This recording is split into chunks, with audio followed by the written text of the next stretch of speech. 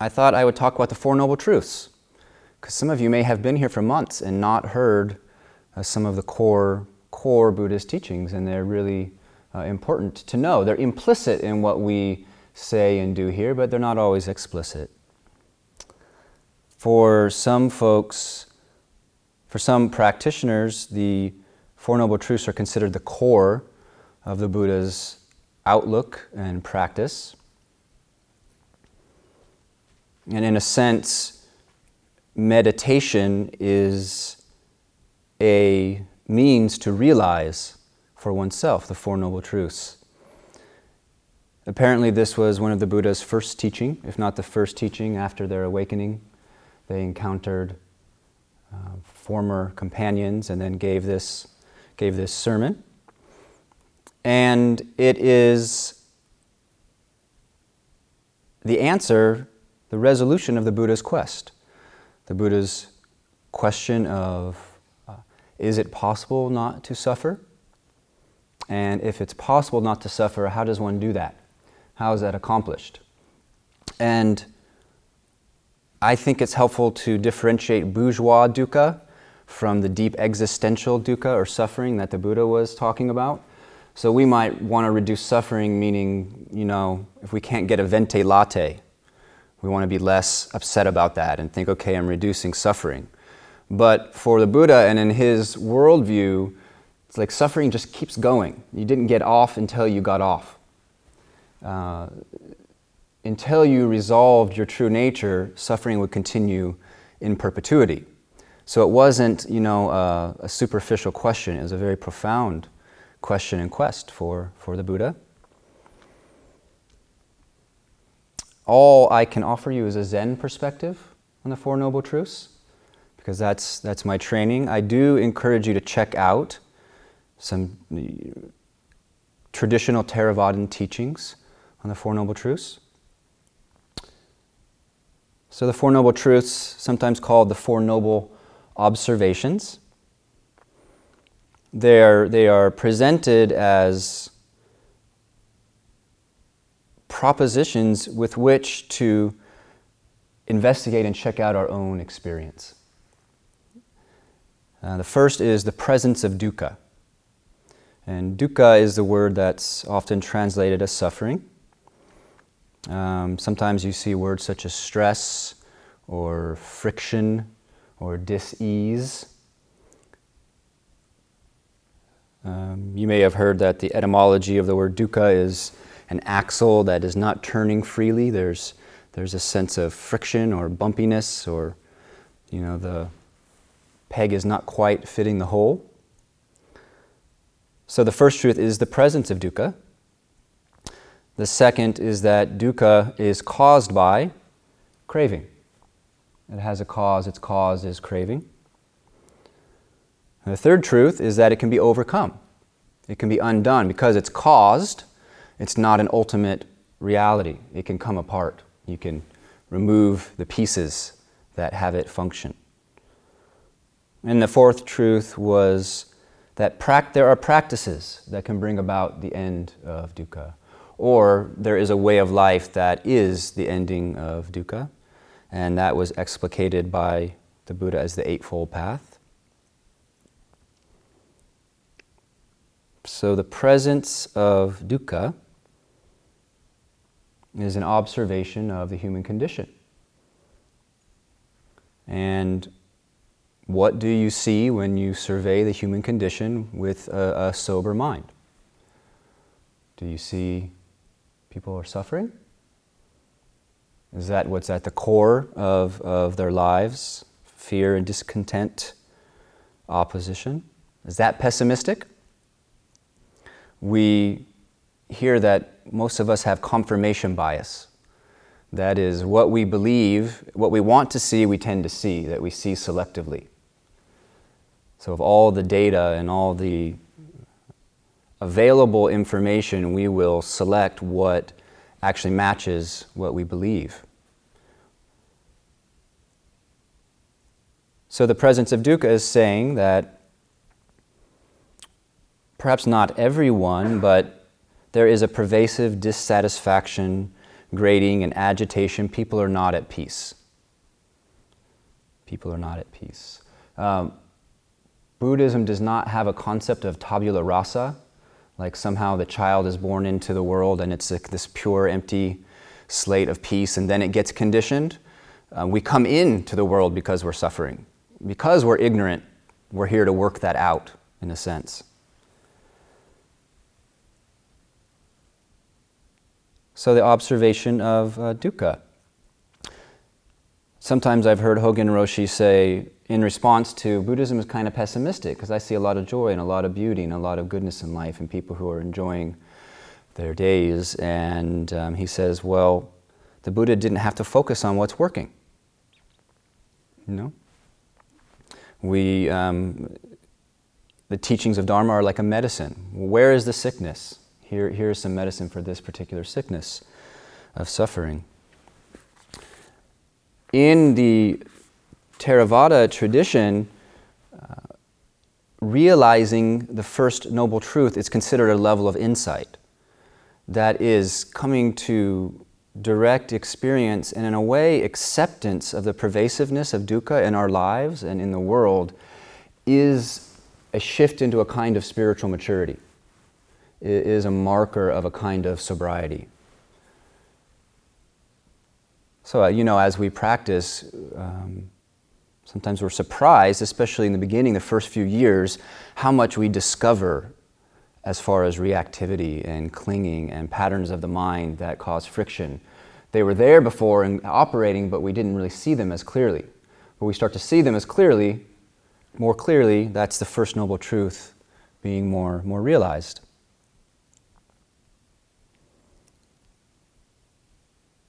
There are shades of dukkha we can observe and name. And maybe it's helpful to name things because then they can kind of pop out more, bring them into more clear relief. So one shade of dukkha is a pervasive wish that things be otherwise. And that can manifest in avoidance or non-acceptance or a belief that something is missing. I think for me, some of these orientation towards life, they're so long practice that they become hidden. They're like a cataract on the eye, and I don't look in the mirror, so I don't see that I have that cataract anymore, but nonetheless, my vision is affected.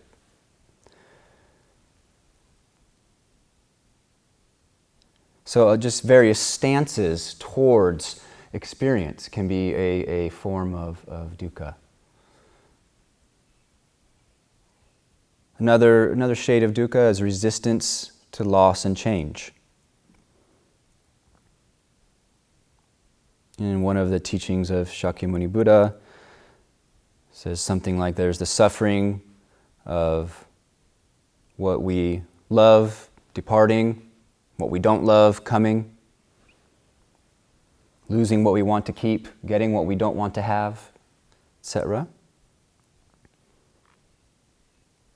Sometimes brings up the question, is it natural to wish things that didn't change? Is it natural to wish things didn't change? Isn't that just profoundly human to have that desire? It's a good question. What does natural mean? Is what's instinctive to us or reflexive, does that make it natural? On the other hand, is it unnatural to accept change and loss and to not have prolonged pain over that loss and change? If somebody, let's say, lost a loved one and they were really at peace with that and had joy soon after, we might think they were strange. We might think something was wrong with them for not actually suffering, because we have a cultural idea that if we care, we suffer over loss. So it's interesting to look at.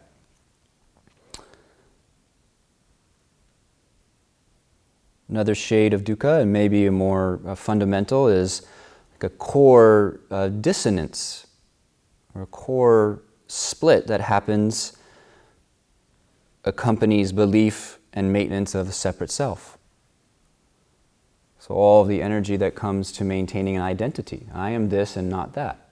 I'm not like them because I'm like this. And the stress of those thoughts and the separation that flows from that. The holding to solid ground where there isn't solid ground. And in line with the First Noble Truth is something we realize, we start to see in deeper meditation how identity is created and caused, and how separation is a gesture of perception or of the mind.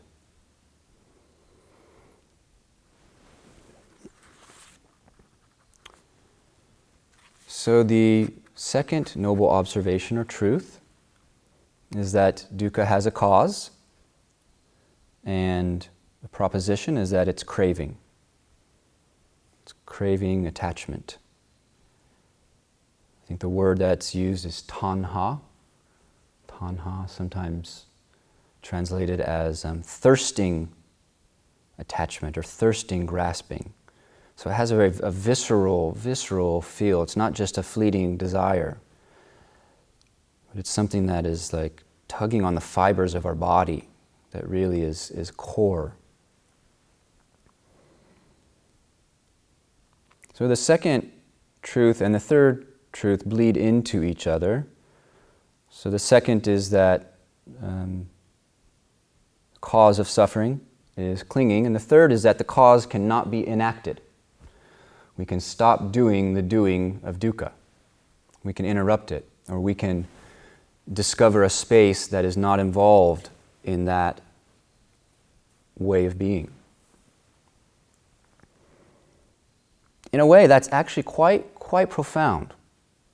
The Buddha's teaching is incredibly optimistic if you think about it in the context of other traditions. There is the promise that suffering can be ended. Dukkha can be ended. It's possible for a human being to not have existential angst. It's like profoundly beautiful, good news. It's a different vision of the human condition. It's possible to not split off from life at all, to not separate.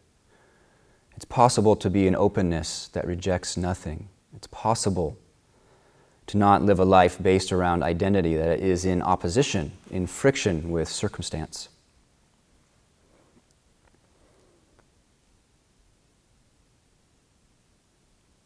I think there's debate about whether this is a promise of unbroken emotional happiness or painlessness. Some presentations of what that would mean to be free from suffering are that someone is essentially just joyful all the time and does not even get sad. We hear presentations like that the normal emotions do not even arise for such a person. And then I think more on the Zen side of things, we have a more human interpretation of what it means to be free from suffering. That we feel, but that feeling has its proper lifespan. That there's not a dwelling. Maybe that it ribbons through. It moves through quickly.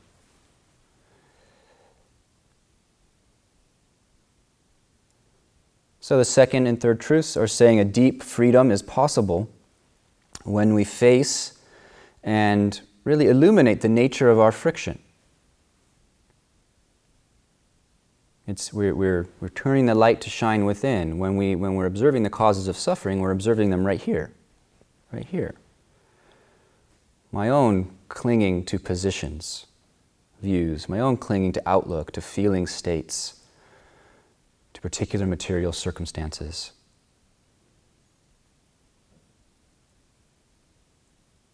And we taste that it can be overcome. It can be ended, even in little bits. So right now, many people are working with a lot of anxiety in their practice. And it's not hard to understand why there's a lot of anxiety, people losing their jobs, there's so much health concern. And it's hard to find relief from suffering when we're in a full-blown panic attack, or when we're in the real intensity of our anxiety. Those are the difficult times to realize it if we already haven't practiced it. But at the moments where the intensity of the suffering or the anxiety is lower, that's where we can see that this is true. Those smaller anxieties, the nervousness we have before we have a conversation with somebody, or the irritation we have about not having what we want to have on the dinner table. At those times, we can see how we cannot enact the causes of suffering, and then we know by extension it's true there, it can be true here as well. It's just a difference in intensity of energy. So the possibility of really seeing all of our grasping as insubstantial and dreamlike, we can know that.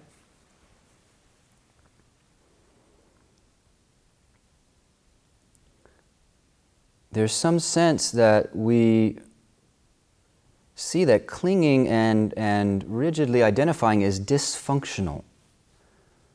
It's not embodying our deepest intelligence.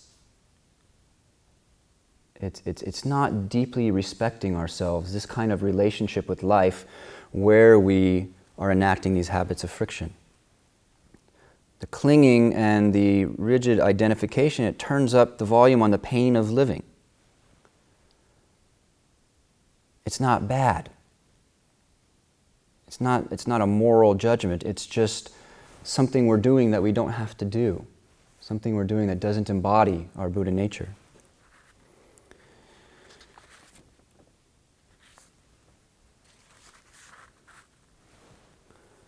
So the fourth truth, the Buddha taught the Eightfold Path.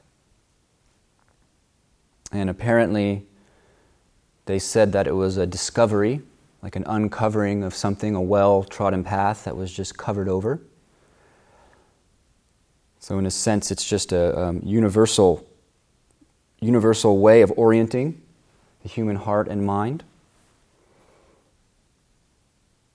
So the Eightfold Path is a way of living that is relief from dukkha. As I was just saying, it is relief, and it advances towards perhaps a more thorough ending of dukkha. So the Eightfold Path, that's a very thorough exploration, and there might even be 8 talks necessary to go into it. The Zen tradition simplifies the Eightfold Path into 3 aspects. We say precepts, samadhi, and wisdom.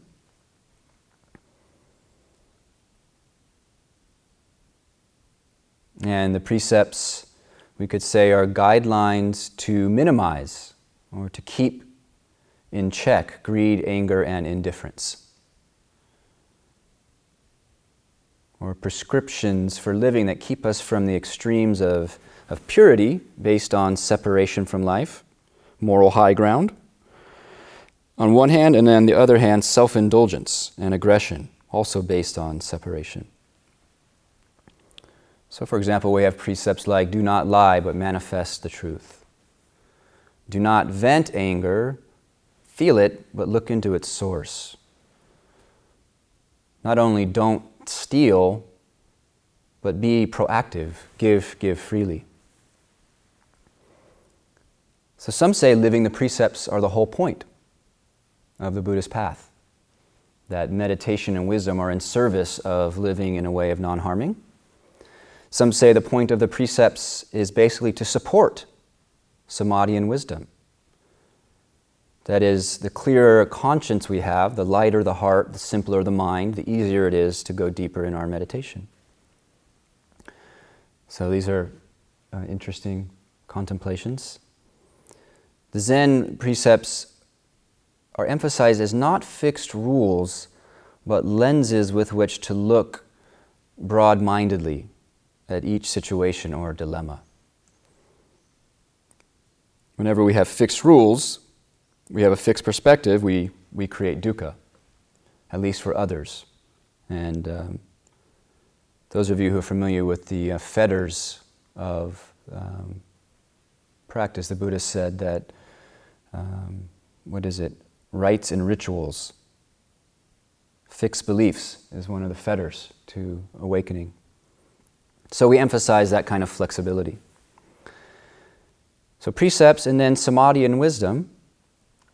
And they can easily and appropriately be separated, but I thought it'd be interesting to bring in the sixth ancestor's perspective.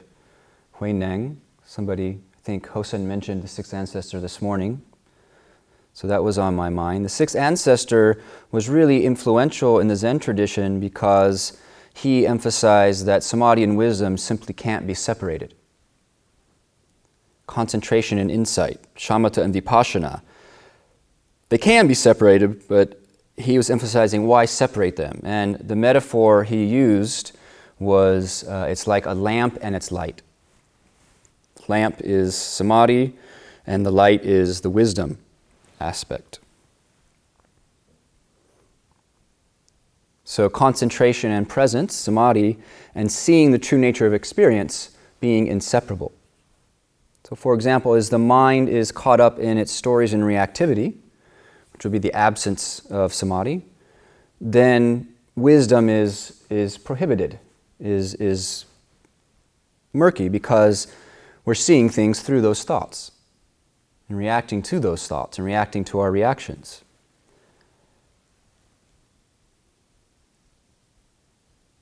So like a lamp and its light, so the lamp of awareness. We sometimes emphasize one-pointed concentration as a skillful means in order to simplify and refine the mind. But the lamp of awareness, of wakefulness, was the term that we were using yesterday, wakefulness. And I'll mention again, I really like the term wakefulness because I feel it combines awareness and alertness in one term. So wakefulness that is freed from thought and clinging, or we might say that is free. Its nature is to be free from thought and clinging.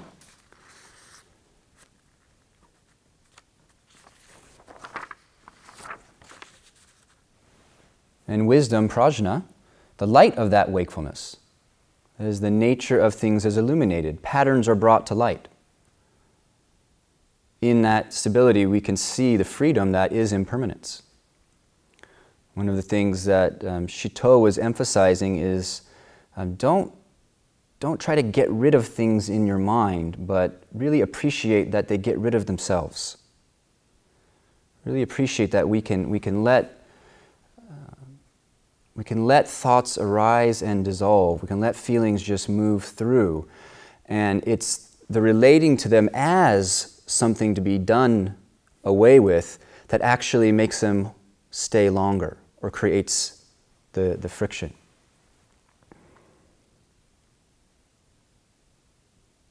So with the stable mind and the light of that stable mind, we can see the transparency of the self. That we can't quite find or pin down that thing that all the suffering revolves around. So the theory goes that with present, engaged, directly seeing awareness, wisdom, our actions, our way of being is a way of not making dukkha, not amplifying pain. So the lamp and its light sees pain and challenge in ourselves and others, sees how pain and challenge are amplified through clinging, and that seeing gives rise to empathy. Very naturally. We see for ourselves that it doesn't have to be that way. It doesn't have to be that way for me, it doesn't have to be that way for others. And then a desire to not be a cause of dukkha for oneself or for other beings. And then the precepts are embodied. So you can see how samadhi, precepts, and wisdom are one path of seeing and relieving dukkha. So in a sense, that's why in the Zen tradition it's emphasized that zazen, and not just sitting here on a cushion, but that state of mind is really the whole practice. All of the teaching and all of the liberation are combined in that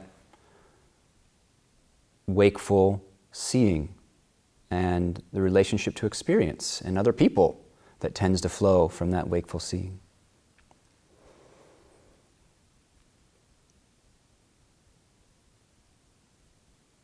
So let us please respect respect ourselves and embody this truth, this way of not making pain where there doesn't have to be, and seeing clearly the obstacles in our lives. Thank you.